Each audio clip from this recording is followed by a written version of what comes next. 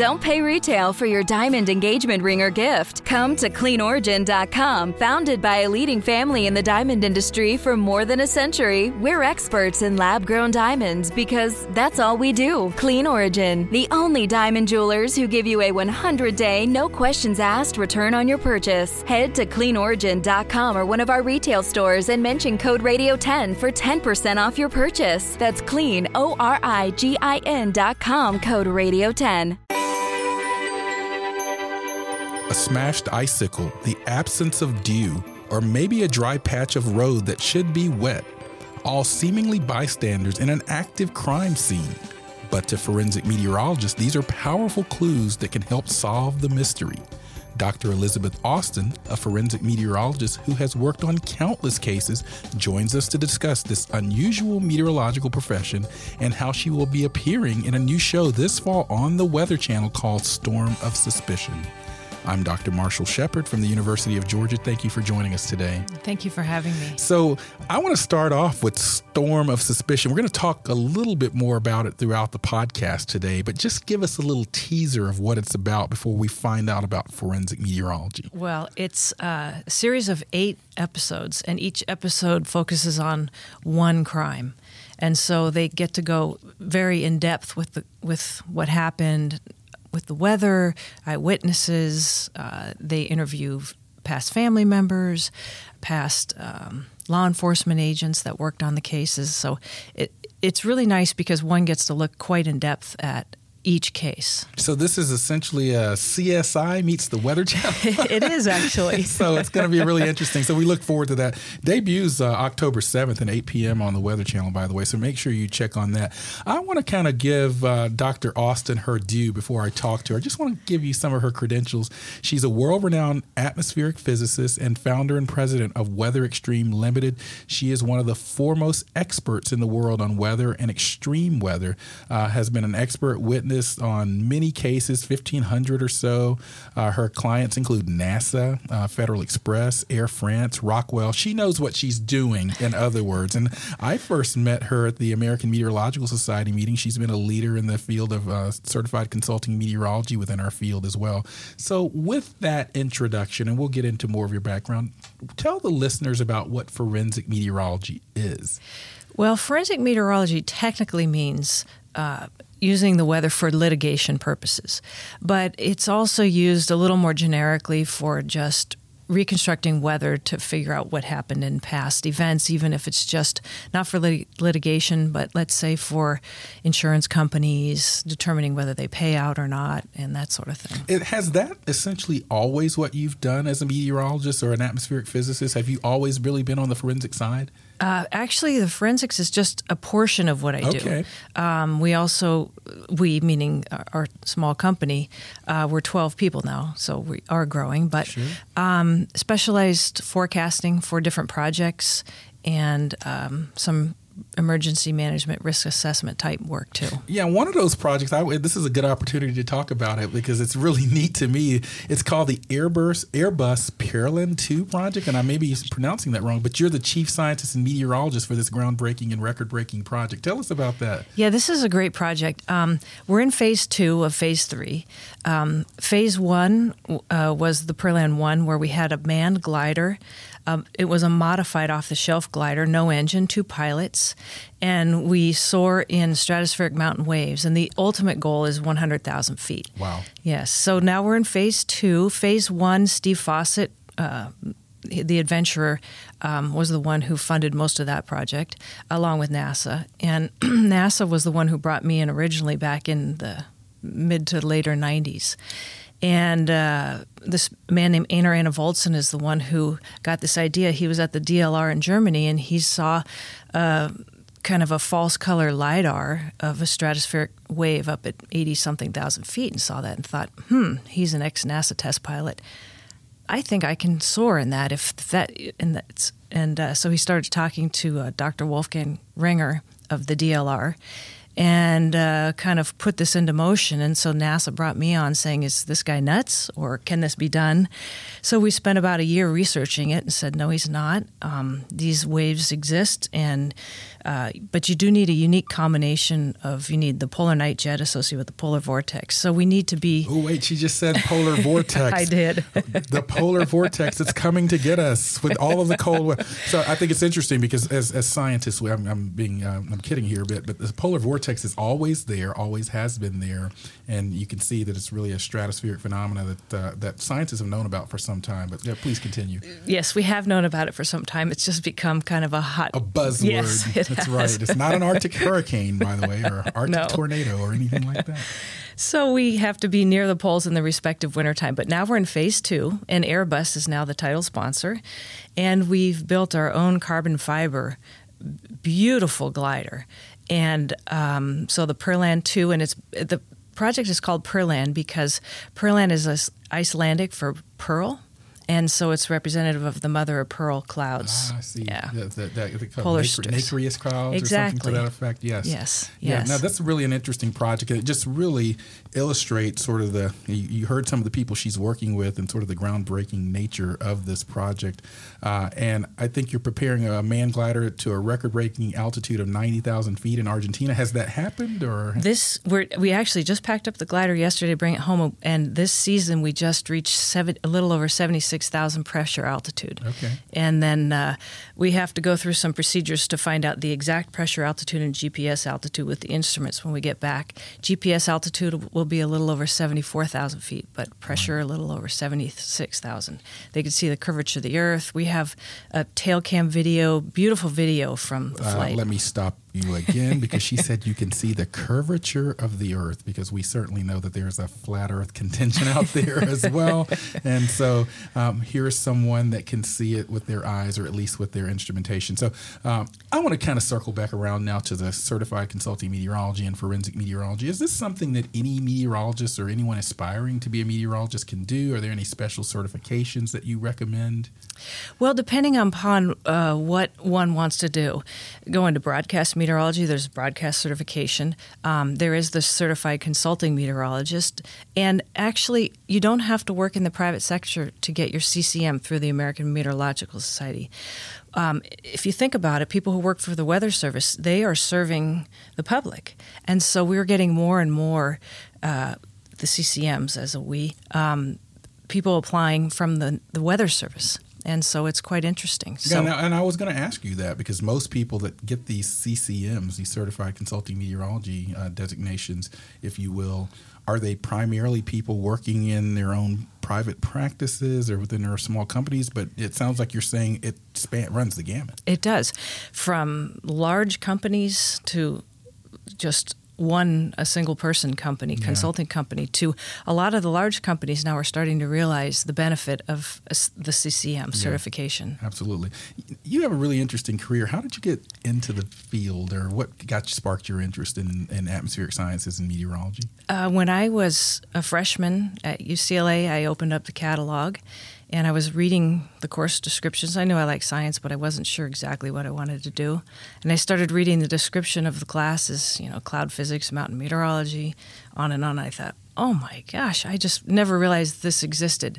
So I just packed up my backpack, walked over to the department, introduced myself, and actually it was fortuitous because that was the very first year that UCLA had an undergraduate atmospheric science department. They'd always had a graduate department. Right. And so I just started in as a freshman and never looked back. Now, you mentioned before we started the podcast Dr. Roger Wakamoto, who's the current president of the American Meteorological Society. AMS, for those that aren't familiar, is the largest professional society in our particular field here in the United States, and Roger's the president. But before that, and I think he's actually back there now, he was a professor at UCLA. And tell us about Roger Wakamoto. Did you have any classes with him? That's interesting you say that. It was his very first year of teaching at UCLA and my very first year as a student. And so we've known each other for a long, long time. Yeah. And he was fantastic. Yes. I just shout out to Dr. Wakamoto if he's out there listening. Also one of my favorite people and colleagues, and it's an honor to have him serving as president of our professional society. I want to kind of circle back a little bit to the general nature of forensic meteorology. What do you find in your years of experience and years of cases? What's the hardest part about it? The hardest part is once I've gone through a case and spent months researching the case, we run WARF sometimes. We do a lot of highly technical Now, you mentioned WARF. Talk to the listeners about what you mean when you say that. The Weather Research and Forecasting System model. Yes. So we will take analysis data and then determine which model was matching the conditions the best on that date in question or days in question. Right. And then we will run this high-resolution model in addition to gathering all of the weather data and analyzing the weather data or climatological data, whatever the case may be. Sure. But then breaking it down into digestible chunks for a judge or a jury. And whether it's a judge or a jury, many of them aren't weather geeks, although you will get a few jurors that will be, which is great. But they are used to seeing things like NEXRAD and satellite imagery. Sure. Yeah, so they expect to see that. They don't want you to just hold up paper charts. You have to have full animations and graphics, but the animations and graphics have to be accurate scientifically. And then I have to be able to, or whomever is the one testifying, have to be able to tell the jury what they're seeing and explain it to them in a way that they can understand it. Right.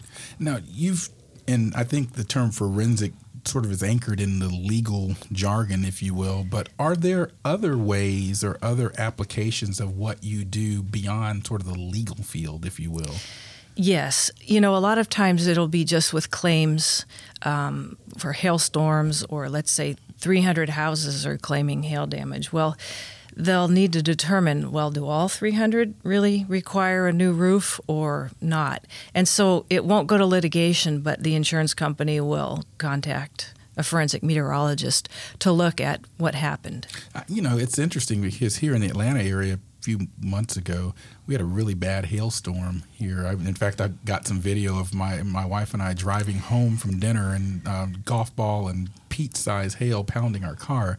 And the next day, there were these hail companies or these roofing companies in our neighborhood just like that.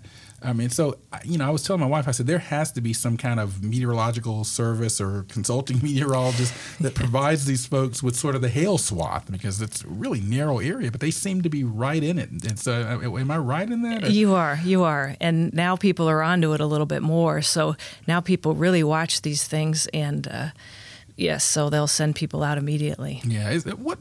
From your experience, is there a particular a part of the country that deals with these sort of hail claims more? I'm imagining it's out in the sort of Intermountain region or the Western region. It actually, we've had them all across the United States. Really? But really the Intermountain West, but we've had plenty of them in the Southeast. Yeah, we've seen quite a bit of that as well. One of the things I wanted to sort of ask you about is there a month that hurts or helps more when looking for clues when you're talking about or dealing with some of the cases? Is there a type of year that sort of is more optimal? No, not really. Actually, no, because it just depends upon the type, whether, no, it doesn't. So no. It's okay. I was curious about that because in some aspects of our field, there is a seasonality to whether you're seeing more, fog cases and interstate pileups or versus rain cases. Now, as we're taping this, we're coming out of Hurricane Florence, yes. which is one of the more devastating natural disasters that we've seen in recent decade. Would there be any reasons why someone that does what you do would be called into service after something like a Florence or a Harvey? Definitely. We actually at Weather Extreme have 2 hurricane experts, just because I am not a hurricane expert. And that's another thing about the field is one does need to focus in their area of specialty. And so this will bring a lot of business to forensic meteorologists around the country and the world. Yeah. And that's another thing is a lot of the cases that I work are not in the United States. This is a global definitely issue. Yes, here. And so that's why when you ask, is there a seasonality to it? Really, globally, there's not. Right, because you're depending on where you are in the globe. That's right. Completely different season. The comfort of your favorite seat is now your comfy car selling command center, thanks to Carvana. It doesn't get any better than this. Your favorite seat's the best spot in the house. Make it even better by entering your license plate or VIN and getting a real offer in minutes. There really is no place like home. And speaking of home, Carvana will pick up your car from yours after you finalize your offer. Visit Carvana.com or download the app and sell your car from your comfy place. Thank you for joining us on Weather Geeks. I'm talking with Dr. Elizabeth Austin. She's a forensic meteorologist, and also her company is Weather Extreme Limited. She's a world-renowned atmospheric physicist and just a fascinating colleague, and I'm happy to have her on the show today. I want to talk now about something that I suspect might be a little bit different job for you. You're going to be involved in a new show on the Weather Channel called Storm of Suspicion. The Crime Riddle series premiere, by the way, is Sunday, October 7th at 8 o'clock. I'm looking forward to it. The DVR is set. What's the show about, and how did you get involved? Well, it's great. It's each show focuses on one crime. Yeah. And so we get to go very in depth about that crime and how weather and the atmosphere may or may not have played a role, and not just actually in the crime or the commission of the crime itself, but in terms of even the solving of the crime when the investigators are on scene afterwards trying to collect evidence, and let's say it's a snowstorm or windy or they can't see correctly, or trying to figure out what happened at the crime scene is not always that easy. Are these real cases, or are they sort of based on real cases? Oh no, they're all real. They are real. They're all real. So, can you give us any teasers about any particular case without giving away the plots, or are you embargoed at this point? Oh no. They're actually some of the cases are very high-profile cases in terms of murders that have occurred.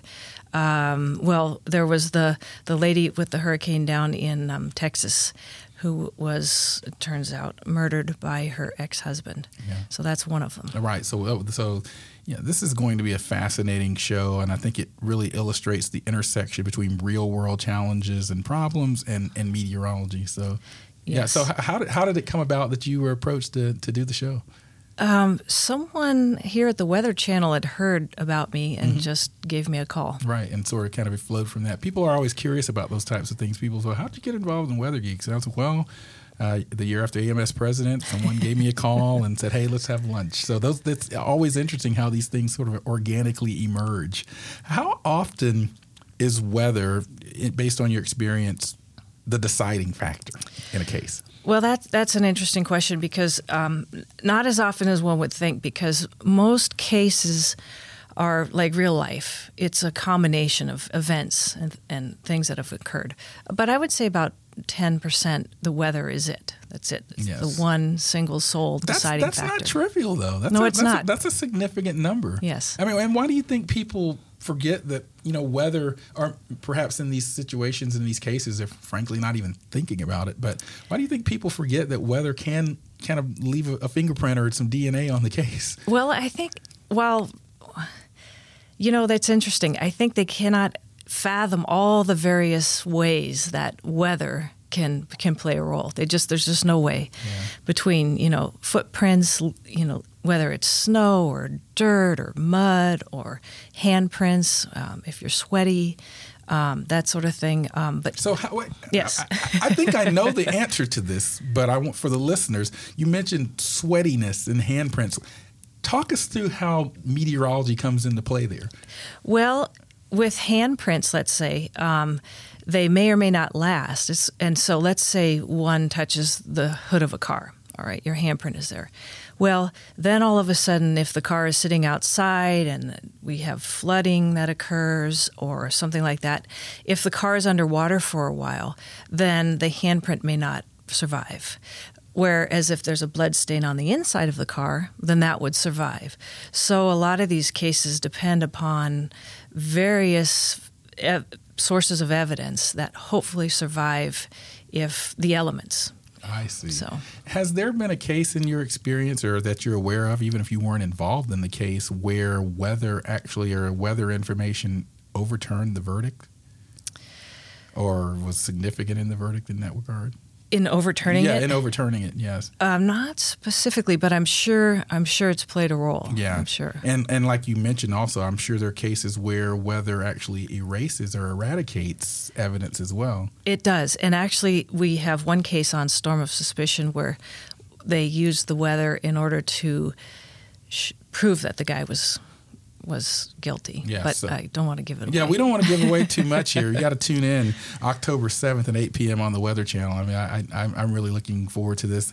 And ironically, sometimes my daughter, who I often have she's 14, I have a hard time getting her sort of excited about my field the way that I am, but she loves investigation shows. So I have a feeling this might be the first time I can get her to sit down and watch a show with me, because she loves this type of thing as well. One thing I wanted to sort of ask you from your own personal experience is if there is a particular case that stands out to you, things that you've involved in. Is there something that just when someone asks you about your career, that case comes to mind? Well, there are many. The ones that are the most disturbing are cases that involve children. Ooh, yeah.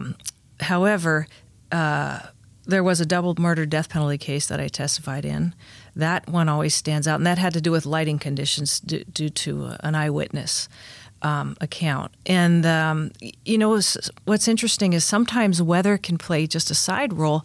There was a man who tried to bomb the IRS building in Reno, Nevada. And so I testified in federal court at that case. And what's interesting is I testified because there was another eyewitness, and it had to do about the day he bought the bomb-making materials and whether it was raining or not. So, I mean, it's just so... Why would that have mattered? I know, but it had to do with whether or not he was the one who made the bomb. And so it's interesting. Sometimes it's just a side role, and other times it's an extremely critical role, or the critical factor. Yeah. Yes. Well, I want to kind of circle back to you mentioning that case with the lighting conditions. I mean, how would you approach that as a meteorologist or an atmospheric sciences consultant? I mean, are you looking at things like where the sun angles are, or the time of sunset? Exactly. Yeah. And in this case, it was the sun was not out, but one needs to calculate the lighting conditions, whether it was cloudy or not. And this happened to be out west, so terrain played a role. So I had to go to the scene and make calculations. And so, but the conditions can change because whether a light was on or not, that sort of thing. I see. And sometimes during the investigation, I'm not privy to all of the information. Then it turns out that when you've testified, that there's maybe some other information that just wasn't aware of, but one just testifies to the facts. When this happens and your services are required, I think I have a little experience with this, but I get calls every now and then or emails, but I usually defer them to my colleague Pam Knox, who actually is a CCM, and she's at the University of Georgia. But typically, how does someone come about sort of asking for your services or seeking your services? Is it an attorney, or is it the court? Is it the judges? It's not the court or the judges. It's an attorney, an insurance company, or an investigator, generally, is how that works. Okay, so they'll reach out and they'll have a certain need.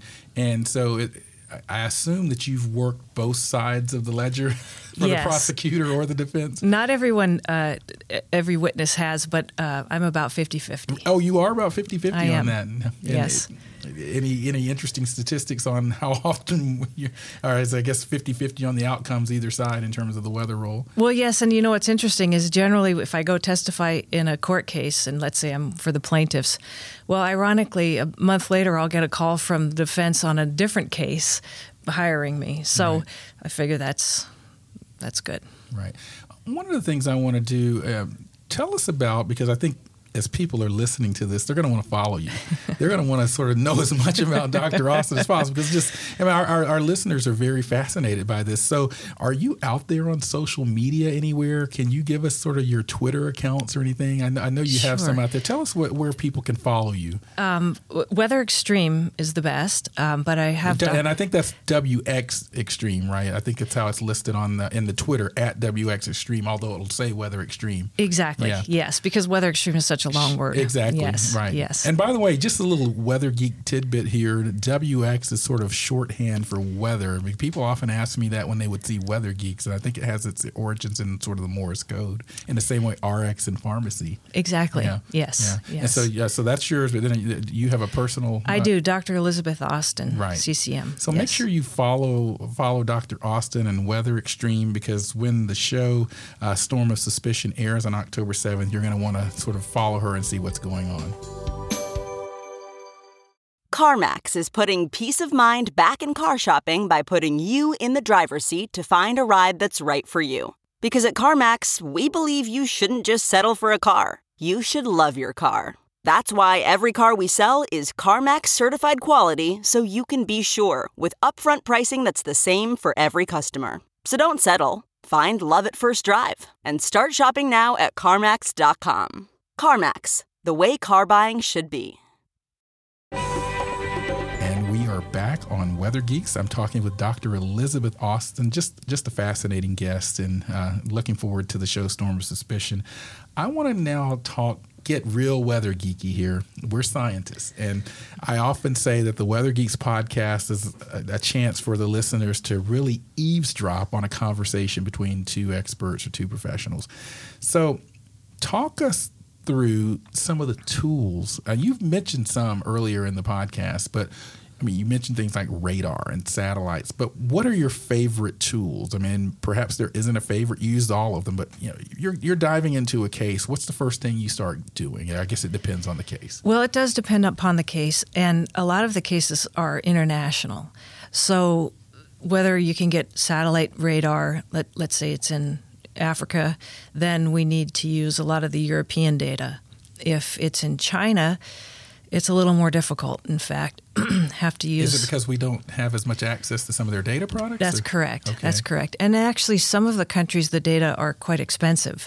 Wow. We're a little spoiled here in the United States, most of it. Most of it's available free. Well, we paid for it with taxes, I guess. That's a good point. Yes. But certainly I understand what you're saying. Sure. Yes. So the data, first of all, the geography plays a role, because wherever it occurred, then we have to dive in and try and obtain the data from those various countries. Yes. And some are easier than others. But let's say it's in the United States. Well, that's great. We have so much data here. But ironically, first of all, most crimes or accidents, incidents don't occur right next to a weather station. And then it always seems that the critical weather station maybe for that day was down. That's right. That's right. Yeah, as that happens. I mean, I noticed even with Hurricane Florence here recently, at one point the Wilmington radar was down and the storm was sitting right over Wilmington. Exactly. So there's always something like that going on. But we just try and gather everything we can get our hands on, and then filter through, and then look at what data were real, what were not, what was working, what wasn't, and then go from there. Right. And, listening to your answer there, with these international cases, most of them, are they essentially the same types of things that you're dealing with in the United States? Accidents, and I mean, are there an international flavor in any way to these that would be different from a U.S. case? Well, they're pretty much the same. Yeah. What about, so you're using data from satellite, radar, perhaps accessing, and you even said you're running models at times. Yes. Are you doing any additional calculations beyond sort of the data that's provided by the weather services or by the organizations? Do you have to go in and do any kind of specialized calculations? Yes. What types of things might that involve? That's interesting. It might involve calculating for turbulence potential, like I said, running the weather research and forecasting system model, let's say, to figure out, let's say you have an in-flight breakup. Well, what happened to the aircraft? Right. And so we really have to dive in and make calculations. Right. So it's not just that they're doing black box type analysis with data. They actually, my point here is these are trained scientists that have to know how to think this problem through and approach it with the most appropriate data sets and methods. And that's what we as scientists, and that's what we learned as students, learn to do. It's applying the scientific method. And so it sounds like what you do in your work. It is. I would find this fascinating. I mean, I'm going to go get my CCM because I'm really fascinated. Well, I mean, my day job is being a professor at University of Georgia, so I have various research projects, and so I get excited about, because it sounds to me like that you're doing science, you're doing the scientific method just in an applied way. That's exactly right. And you know what's interesting is also as a forensic meteorologist, I don't work in a black box. I work with the other experts on specific cases, which can be quite interesting because a lot of times it's piecing together what happened. And so there's a metallurgist, there's let's say it's a airplane crash, a piloting expert. And so we all will sit in a room at times and present what we've each found and then discuss what we think actually happened, how the sequence of events that occurred. So it's interesting. And one of the things we like to talk about here on Weather Geeks is sort of the challenge of communicating weather, because we're often talking, for example, with weather forecasts. Again, I'm using Florence because it's just recent in my mind. There were people that thought because it went from a Category 4 to a Category 2 storm, it wasn't going to be, quote unquote, as bad. And they didn't necessarily understand it. The rainfall and flooding threat was the same. I'm curious about your experiences, since you said you talk to all types of disciplines and professionals in your work. Do you have any strategies that you use in terms of communicating what can be very jargony information from our field? Are there any sort of lessons learned along the way in that arena? Yes, you know, that's a very important point, because if the judge or jury doesn't get what you're saying, then it was a waste, basically. Yeah, exactly. Yeah. And so usually a few telltale graphics that aren't overdone but are accurate, very nice graphics, that will do the trick. Right. And what about any storytelling? I mean, I imagine Storm of Suspicion is going to tell stories. It will. And so I imagine storytelling is a very important part of what you do as well. It is, because the jurors, they want to know what happened and they want to understand it. And if they don't understand it, it won't make any sense. So they have to understand weather-wise what occurred and the timeline of events. Right. Yeah. So walk us through, again, either in your own personal experience or maybe we'll see it on the show.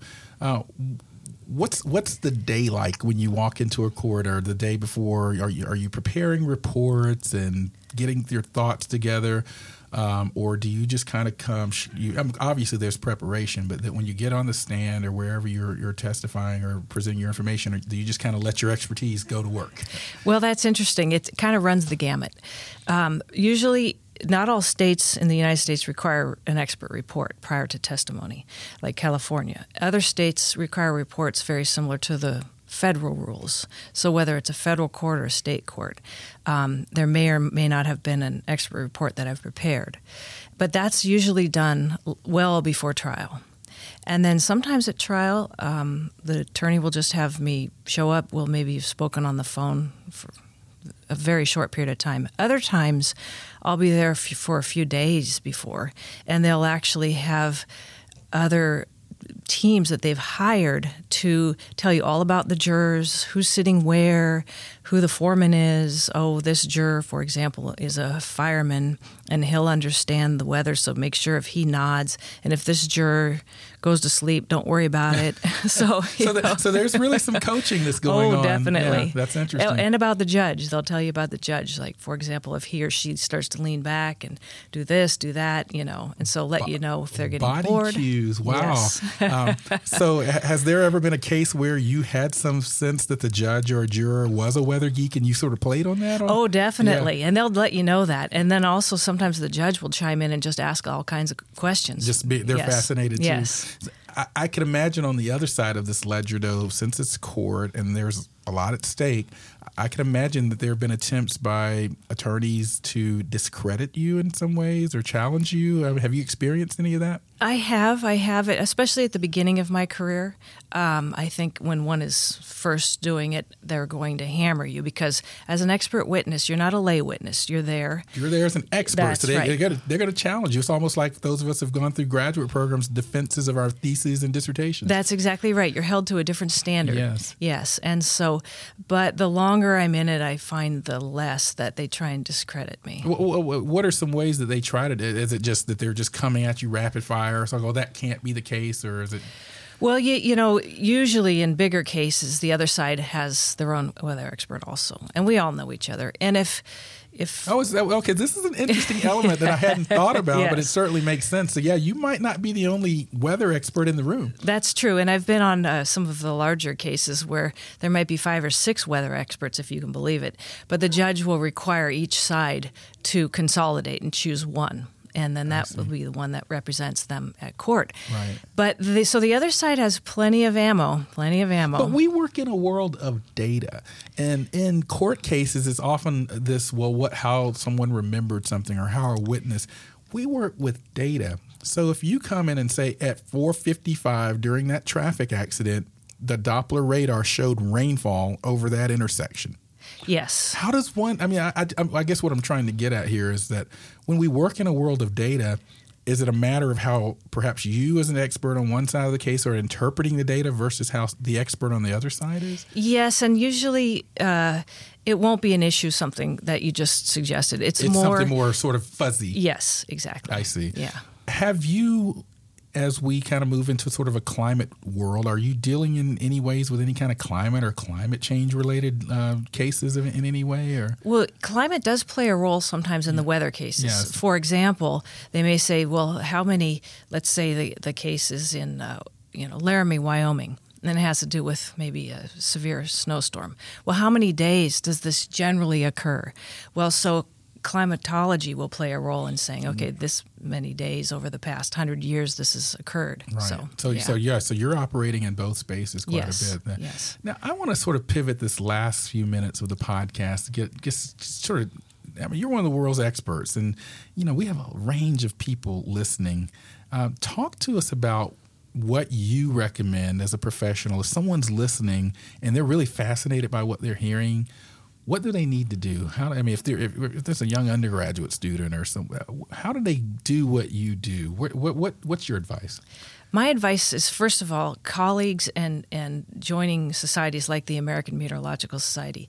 The AMS has forensic meteorology seminars and workshops at their annual meetings. Not every year, obviously. And I should sort of interject to say that the next AMS meeting is in Phoenix, Arizona in January of 2019. Yes, that's right. That's right. And so dealing with colleagues and then looking at what it's required to become a CCM down the road. And one doesn't have to just do forensic meteorology, for a CCM.